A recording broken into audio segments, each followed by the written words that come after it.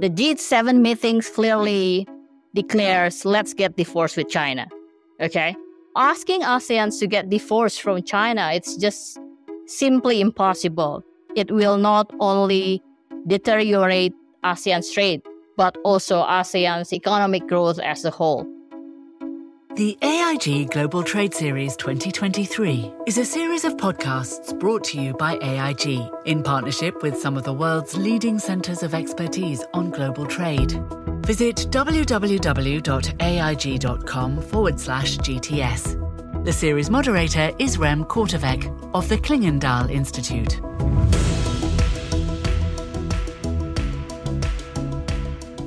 Hello and welcome to this episode of the AIG Global Trade Series 2023. This is your host Rem Korteweg from the Klingendahl Institute in the Netherlands, and today's topic is what role for ASEAN in global trade? What are the dynamics shaping ASEAN's trade policies? Southeast Asia's economies are growing at a rapid pace.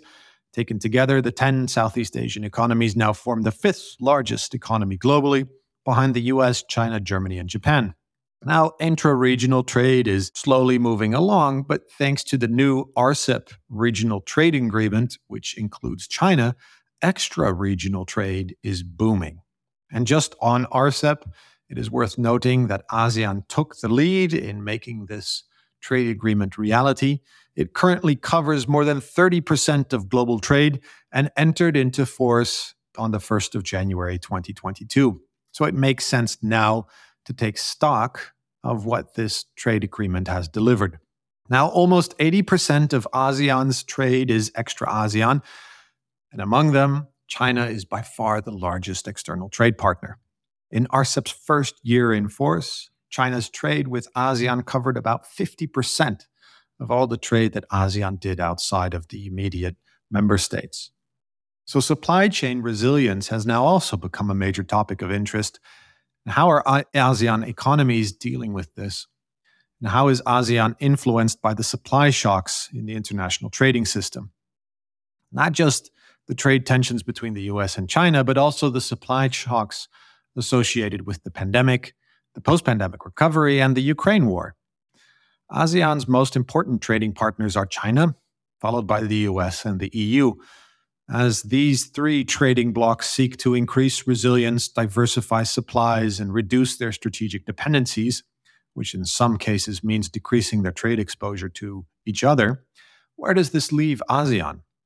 Is it being caught in the middle? What is shaping ASEAN's role in global trade, and how will outside dynamics impact it? To make sense of this, I'm joined by two fantastic speakers. Firstly, from Manila, I'm joined by Sin-Young Park. Sin-Young is Director for Regional Cooperation and Integration at the Economic Research and Regional Cooperation Department at the Asian Development Bank. Ms. Park works on ASEAN's economic development and integration, and together with her team, she develops the Asian Economic Integration Report. She's been a main author and contributor to the Asian Development Bank's major publications, including its flagship Asian Development Outlook. Ms. Park specializes in Asian macroeconomics and the economic implications of external shocks. And secondly, from Jakarta, I'm very pleased to welcome Lilian Ng. Lily is lead advisor for the Southeast Asia region at ERIA, the Economic Research Institute for ASEAN and East Asia. She is also the Secretary General of the International Economic Association. And prior to joining ERIA, she was lead advisor to Indonesia's trade minister and senior advisor on trade and investment to the Indonesian president. A very warm welcome to both of you. Now, let's get started. And perhaps, Lily, with you first, to help set the scene. To what extent are regional trade ties intensifying across ASEAN? And if so, what does this mean in the current context of what you could describe as a fairly turbulent trade landscape?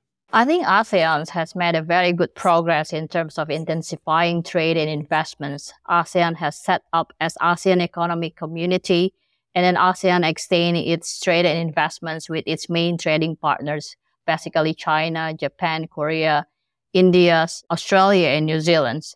By having this ASEAN Economic Community and the RCEP, which has been just recently launched, ASEAN has solidified its positions as a production hub where goods, services, and skilled laborers are mobile. On top of that, in the current summit, ASEAN aims to also have ASEAN digital economic community by 2045, because ASEAN understands the importance of robots, AI, and digital technologies and how they could intensify and facilitate trade in goods and services as well as investments. That's interesting. And what do you see, Sin Yung, as the main political or economic dynamics shaping this growing trade or economic integration among the Southeast Asian economies? Well, ASEAN has been already driven by strong sort of political will for regional cooperation and integration. As Lily mentioned earlier, ASEAN has formed a strong, regional group to make that progress towards the ASEAN economic community, and that political will has been the driving force for stronger growth in, intra-regional trade and investment, and also the mobility of talents and then in other, the regional cooperation efforts. Economically, one of the main driver for the region's trade investment has been, in fact, the growth of China and its catalytic role in promoting ASEAN as sort of like a production hub in the global value chain. And I do feel that China did play an important role in somehow deepening the regional trade and investment integration in ASEAN. The statistics I just mentioned, and both of you have mentioned this as well, that there's a certain degree of growing intra-regional trade. But you also mentioned, Sin Yung, that the importance of China and RCEP are very obvious. Does this mean that taking stock of 1 year RCEP shows that, ASEAN has been benefiting massively from increased and deeper economic integration with Chinese supply chains and the Chinese economy? Or how do you read that? Well, I think it's a bit too young to have any impact, actually. It's probably correct to even look at the momentum building into the signing of RCEP. That's what matters. China has been a strong catalyst for actually intra-regional kind of like a trade investment, given that China worked as assembly hub with a lot of imports coming from the intermediary and then the primary goods coming from ASEAN for assembly of the final goods in China. And that promoted also the intra-regional, the investment, as the China became also a major sort of, the investor of FDI into ASEAN. Prior to RCEP and then the probably onset of COVID-19, one of the memorable kind of, the event was the outbreak of the trade conflict between U.S. and China. And in some way, worked a bit of a positive for ASEAN economies as the foreign investment coming into Asia, mostly actually destined to be in China. And then U.S.-China conflict kind of played a role in diverting those FDI from China to ASEAN. And then ASEAN also emerged as a good alternative to Chinese production sites. And that also kind of attracted some of the FDI. Although I think the momentum of trade and FDI slowed during the COVID time, going forward, as the trade tension continues to exist, this might still have a little bit of a positive implications for ASEAN, especially in terms of its integration into the global value chain, and then its positive effects on also the intra-regional trade and investment for ASEAN. Yeah, then we'll continue on that theme in a second. I just want to bring in Lily on this question of intra-regional versus extra-regional trade in ASEAN. The ASEAN economies are very diverse. There's a massive difference between the economy of Laos and the economy of Indonesia and the economy of Singapore. Where is the most momentum, you think? Is it on building ASEAN as an economically integrated unit to foster much more ASEAN trade, or is it to be able to separately plug into, say, Chinese supply chains? Because both seem to be happening to a certain degree. Right. I think you highlight a very important point, Ram. If you see like over the last 2 decades, the share of intra-ASEAN trade to total ASEAN trade with the world has been actually stagnant between 22 to 23%. Okay. In 2020, intra-ASEAN trade was 22%, while taking examples of intra-EU trade stood at approximately 60%, okay? An optimistic view claims that while intra-ASEAN trade may be relatively stagnant, ASEAN's exports to the rest of the world have been increasing. This is true. But for me, the relatively stagnant intra-ASEAN trade is quite a concern, right? The reasons is threefold. First, most of ASEAN's products are substitutes rather than complementary. Second, this is more technical issues, regulations and procedures on rules of origins and non-tariff measures can create barriers to intra-trade. Third, ASEAN is not a self-contained region, as we still rely on investments and technologies from countries like Japan, South Korea, and now China, okay? So therefore, our current strategy is not only increasing intra-ASEAN trade, but our current strategy is to increase intra-East ASEAN trade and investments, aiming to enhance regional integrations and economic cooperations within East Asia, tapping into opportunities that are provided by countries like Japan, South Korea, and China. So that's one of the solutions for ASEAN to be able to leapfrog and tap the opportunities available in the East Asian regions. That's really interesting because it ties also to one of the themes that we're touching upon in the broader set of podcasts that we're doing this year for the AIG Global Trade Series. And that is this notion of growing regionalization. Because what you're saying effectively is that the strategy is not just intra-ASEAN trade, but it's in a regional context. Neither of you have talked about extra-regional opportunities. Could you say something about this? Is this deliberate, or is this simply a function of geographical proximity? What is the broader global agenda of the Southeast Asian economies? Well, Lilian is pointing out really like important ones. I think that we sort of like share the same sort of stats and also the fact that ASEAN as is, it's still like not sort of reliant on the region. It is very much reliant on the external markets, external technology, and then also external investment. Also in terms of trade, like external demand as well.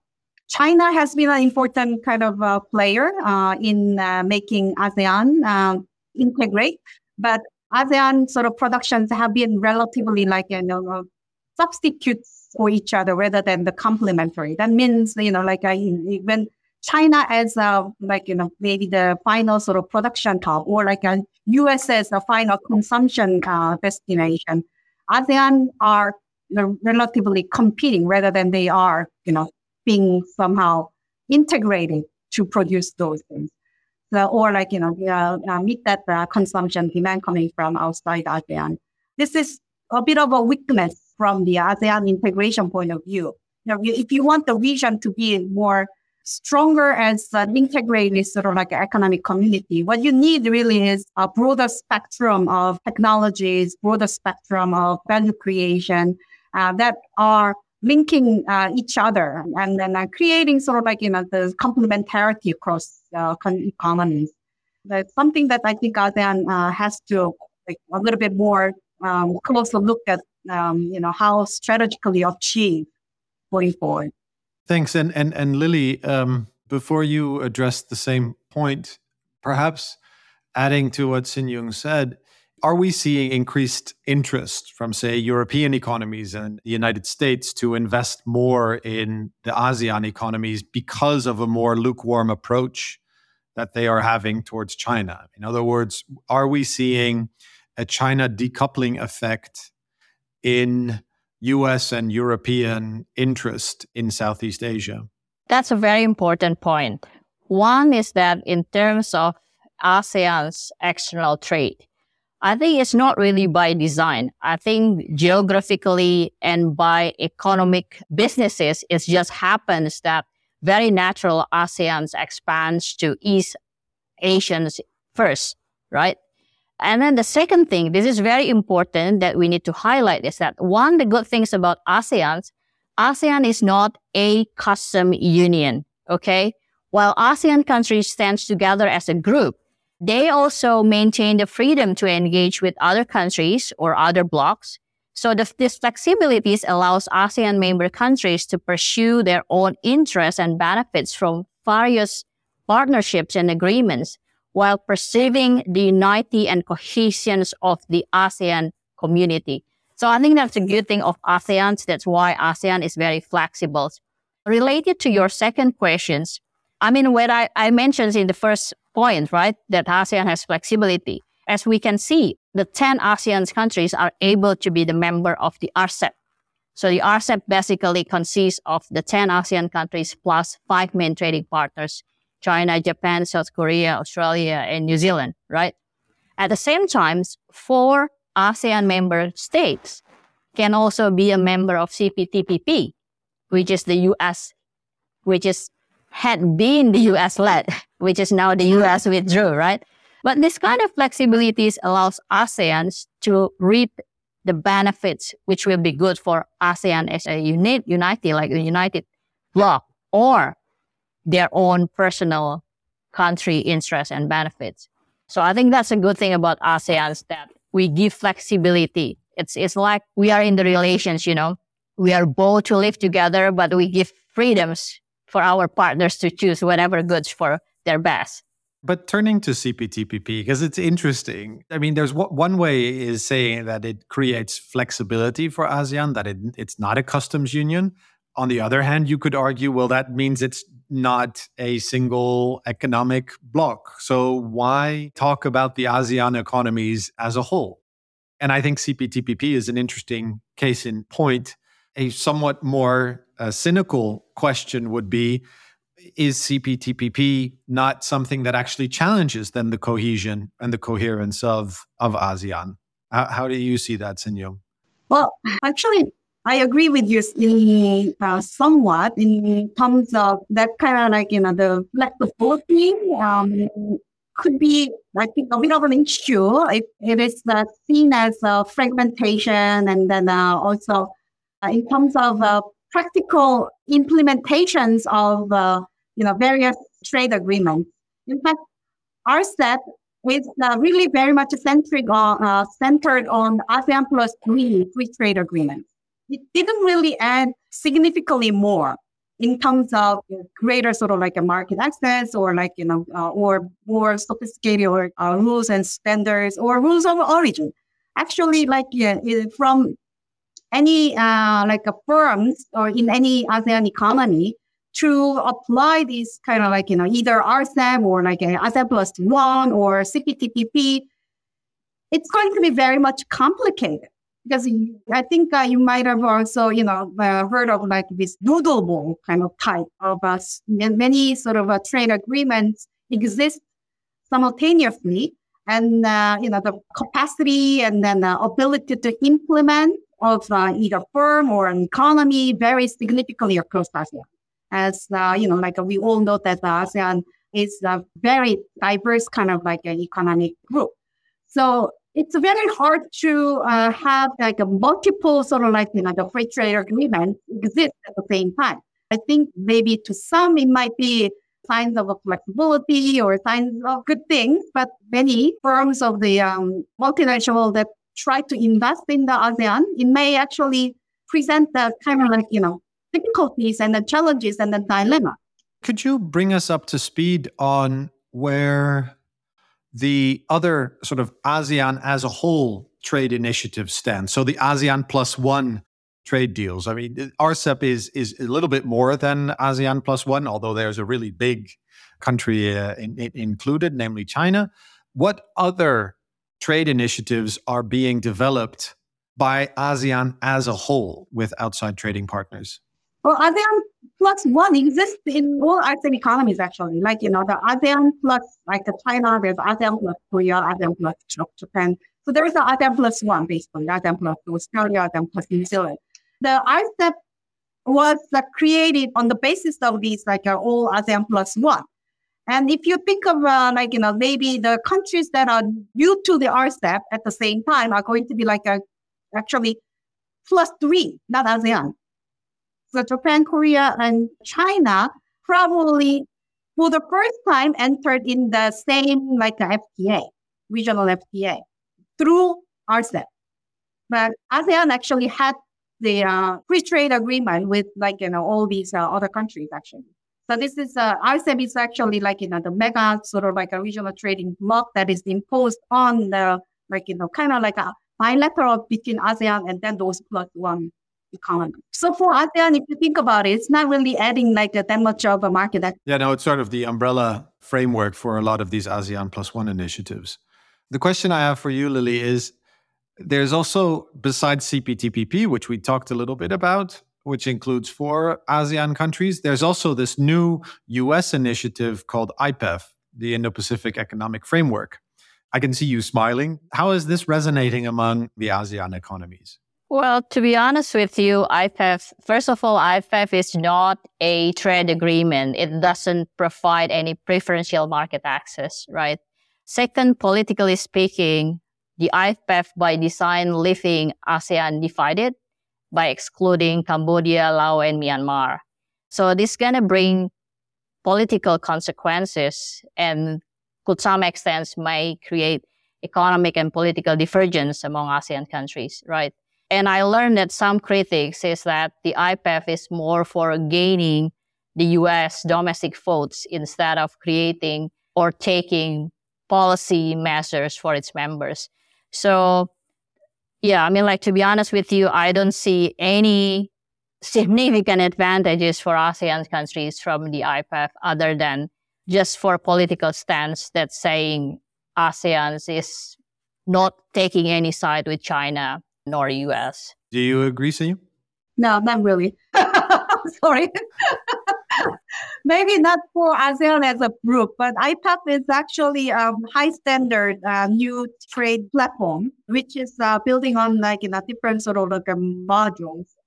And of course, if you look at the market access as the quintessential essence of trade agreement, IPEF is certainly not that type of trade agreement. But this is about really the rule setting. And then depending on where you sit, actually, especially even in ASEAN, maybe not ASEAN as a whole, because ASEAN is a very diverse group. Singapore is definitely gaining a lot of advantage coming from being part of that kind of the rule and then standard setting sort of, the platform. I don't think it should be actually seen as, it's not really talking about the, building a trading bloc, right?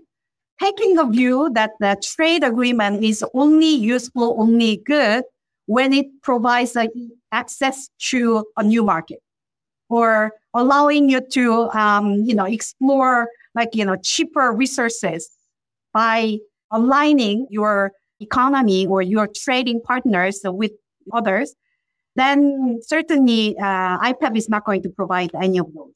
I don't think that the new trading system for future is really building on just market access providing trade agreements.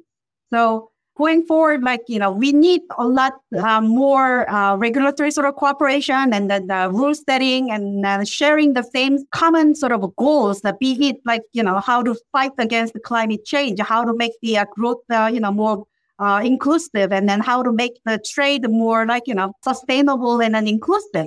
I think if we want to have a little more of normative systems for multilateral trade, then I think the IPEF actually provides a kind of like, new window. So, Lily, on this point of the WTO, we know that there are challenges to the WTO. Many people are writing commentaries saying that we are on the cusp of growing trade fragmentation because of not just the problems at the WTO, but also growing China-US trade tensions. From an ASEAN point of view, but perhaps also from an individual ASEAN member state perspective, how is this being viewed? I mean, is there a sense of worry?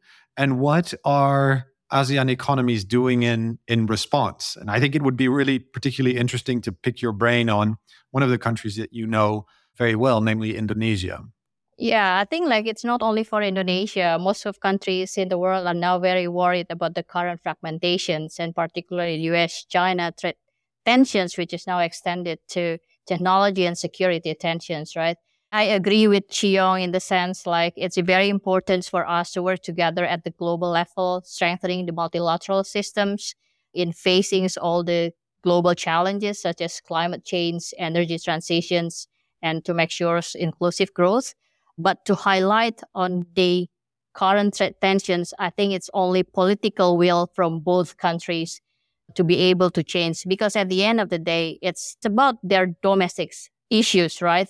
I mean, probably from ASEAN point of view, it's very important for Indonesia and ASEAN to increase or to strengthening its middle power countries politically and economically, make such voices work together with other middle power countries like South Korea, Brazil, South Africa, just make voices that what will be good for the world. I note that we haven't really talked about Europe that much, but I'd be curious, just because I am in Europe, how does Europe feature in the conversations that you're having in terms of Southeast Asian trade relations? And particularly, one thing you hear these days a lot in European capitals is the necessity to strike resource partnerships with countries like Indonesia or Malaysia. Do you see some of that materializing? And if so, what do you take from that? Before I respond to your questions, let me share my observations on the current G7 and G20 meetings. Okay. I think while the G20 aims to have the world to become as one family, as India mentions as a theme, the G7 meetings clearly declares, let's get divorced with China. Okay. Asking ASEAN to get divorced from China, it's just simply impossible. It will not only deteriorate ASEAN's trade, but also ASEAN's economic growth as a whole. So I think ASEAN in this case should be standing its voices that ASEAN will keep neutral positions, not taking into sides to any other dominant countries, but at the same time, ASEAN keep engaging economically to all parties. Right, and then on that point of Europe's specific bilateral relations with individual ASEAN economies, again, what I hear a lot now is the context of resource partnerships. There's also a bit of a discussion in terms of friendshoring and Sin-Yung, you talked about that. Southeast Asian economies are seen to be alternatives to China, particularly in, say, a China plus one strategy you hear European businesses talking about. Sin-Yung, perhaps you first. What do you make of these discussions that are taking place in Europe, but also in the US for that matter? I think in principle, it will be more resilient and then a little bit more sustainable if the world has multiple polars rather than somehow, relying on just the two polars now or somehow we have just one big polar. So Europe is still a very important trade partner for many regions. I think for ASEAN, Europe continues to be quite an important trade partner. I actually agree with Lily. It's not going to be very easy to divorce China. You do need diversity in your trade partners. I think as a whole, share of, if you look at the total trade volume across between ASEAN and across different regions, it increased significantly. But then in terms of the share of like a China, share of like a Europe, or share of like a US in the total ASEAN trade, you have a really substantial, like, the increase in the share of Chinese trade in ASEAN. So Chinese weight has increased substantially. And as of now, I think that Europe and then the US continues to take up a sizable share. And then I think that's actually good. For ASEAN, it would be nice to have like a bit kind of, maintaining the balance. And for ASEAN, is it actually maybe not a good idea to divorce China, but is it actually a good idea for ASEAN to actually have like a very Chinese-centric trade? I don't think that's actually good either, right? Because that also kind of breaks the balance. In many respects, that's very comparable to the discussion that's taking place in Europe right now as well. In Europe, there is a degree of concern about how far we are willing or able to decouple from China. It's not really the decoupling, right? But it's more like concentration. Like what we have to worry a little too much is like, concentration of the suppliers, a concentration of the market. Absolutely. The diversity brings out like a more resilience, and then also like it actually builds a better kind of like a long-term, like a trading environment for the world. And I also find that actually the story becomes more nuanced depending on the sector you talk about. We talk about the trade landscape as if it's a homogeneous whole. But could you bring us up to speed? I mean, which sectors, in your view, are most affected by these trends at the geopolitical level as they pertain to ASEAN economies? Yeah, I mean, as you know, like there are two issues currently, right? Technology tensions as well as securing critical minerals.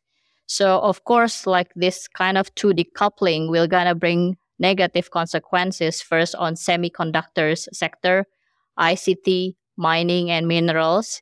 But at the end of the day, it will gonna affect lots of manufacturing sectors, machinery, parts, mechanical, electronics, appliances, so many sectors. Well, I can say essentially it's going to affect the whole sector and the whole economic systems, right? And if I may come back to your questions on the role of EU, I think EU, I mean, from ASEAN's point of view, ASEAN actually put a lot of hope to be engaged more with the EU. The main constraint is that EU is always bringing its super high standard for ASEAN. As you mentioned, ASEAN's considering the level of development in ASEAN countries. I'm giving you a simple examples, okay? In the EU, the richest countries compared to the poorest countries, the GDP per capita is only 15 times, okay? But in ASEAN, Singapore GDP per capita is 67 times of that of Laos. 67 times, So that's a huge, just taking examples of GDP per capita.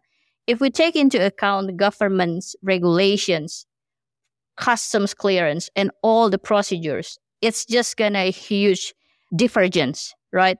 So if the EU really want to be engaged with ASEAN, I think EU should consider this kind of the level of development gap, as you mentioned in the beginning, the level of development gap in ASEAN. I think ASEAN will be very much welcome to be engaged more with the EU. And I think that will be a good step for not only for both parties, but also for the world. This is a final question. Is there a role for ASEAN to help manage the trade tensions between the big trading powers? Or is it ASEAN's role to really manage its own relations with both poles? So to avoid rocking the boat, to diversify, to both have close relations with the United States and China and Japan and others. But is there also perhaps a more proactive role that it can play? That's a difficult question. You can give it to Cheong first. Well, I think, ASEAN is a sizable as a group. And then, it can actually be casting border or like honest broker in many ways. To do so, it is important also for ASEAN to think of like a more, I think, like a high standard kind of rule abiding system, rather than going for just economic benefits or financial gains in front of your eyes. Thinking about like over the long run, what would be actually good for not only just for the region, but also for the world. I think, example, like, we were talking about the rule setting, right? Like, then what can ASEAN actually bring to it? These new platforms for digital rules or like, the environmental provisions in the free trade agreement. Like ASEAN should actually, I think, go a little bit beyond just thinking, maybe deciding on these international trade agreements or some certain provision. Is this actually opening the market? Is this actually like a tariff reducing, or is it actually beneficial for my own country? I think that has to be, okay, does it actually have a potential to reduce carbon? Does it actually have more peaceful kind of or at least stability boosting? So in terms of having a trade agreement, there has to be a bit better way of, thinking about specific sort of a provision than just the gains from the market. Yeah, but it's also worth noting that a number of individual ASEAN member states do play that more proactive role. And you look at Singapore's role in the DIPA, Digital Economic Partnership Agreement, where it really is in a mini-lateral constellation, really trying to push the envelope and moving the global trade agenda forward when it comes to digital services trade. Anyway, final word for you on this, Lily. Yes, I mean, that's a very important issue. I totally agree with Chaeyoung. One is that it's very important for ASEAN to strengthening the multilateral trading systems, actively engage in discussions to solve the issues at the multilateral level. Second, together with other middle power countries like South Korea, Brazil, South Africa, together we make such a good voices for the world. I think it's very important not to be dragged down by the current situations. Third, I think it's very important to keep our positions as a promoter for peace. ASEAN should keep itself as a neutral and promote for peace in any kind of international community communications. The last, but the most important one, I think, it is also, as you know, ASEAN's considering the current political and economic situations is relatively not as strong as other middle power countries, right? So it's very important for the dominant countries to understand that ASEAN will not going to take any sides because they will not going to solve any problems for ASEAN. And with that, unfortunately, we have to close off because that is all we have time for today. Thank you very much to Lilian Ng and to Sin-Young Park for sharing their very valuable insights with me. I thought this was a terrific deep dive on ASEAN's role in global trade, where we looked at regional trade integration, relations with China, the United States, the European Union, and everything in between. Please check out our other conversations for the AIG Global Trade Series at www.aig.com/GTS or get them on the platform you usually use to access your podcasts.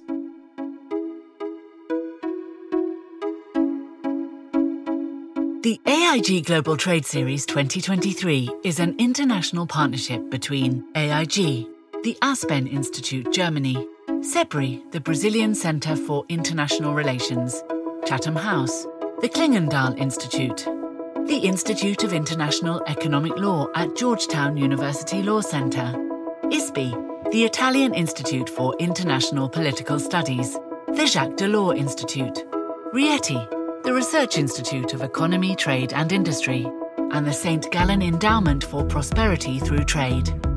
To access articles and opinion pieces from partners in the Global Trade Series and to listen to more episodes on global trade, visit www.aig.com/GTS or follow the AIG Global Trade Series wherever you get your podcasts.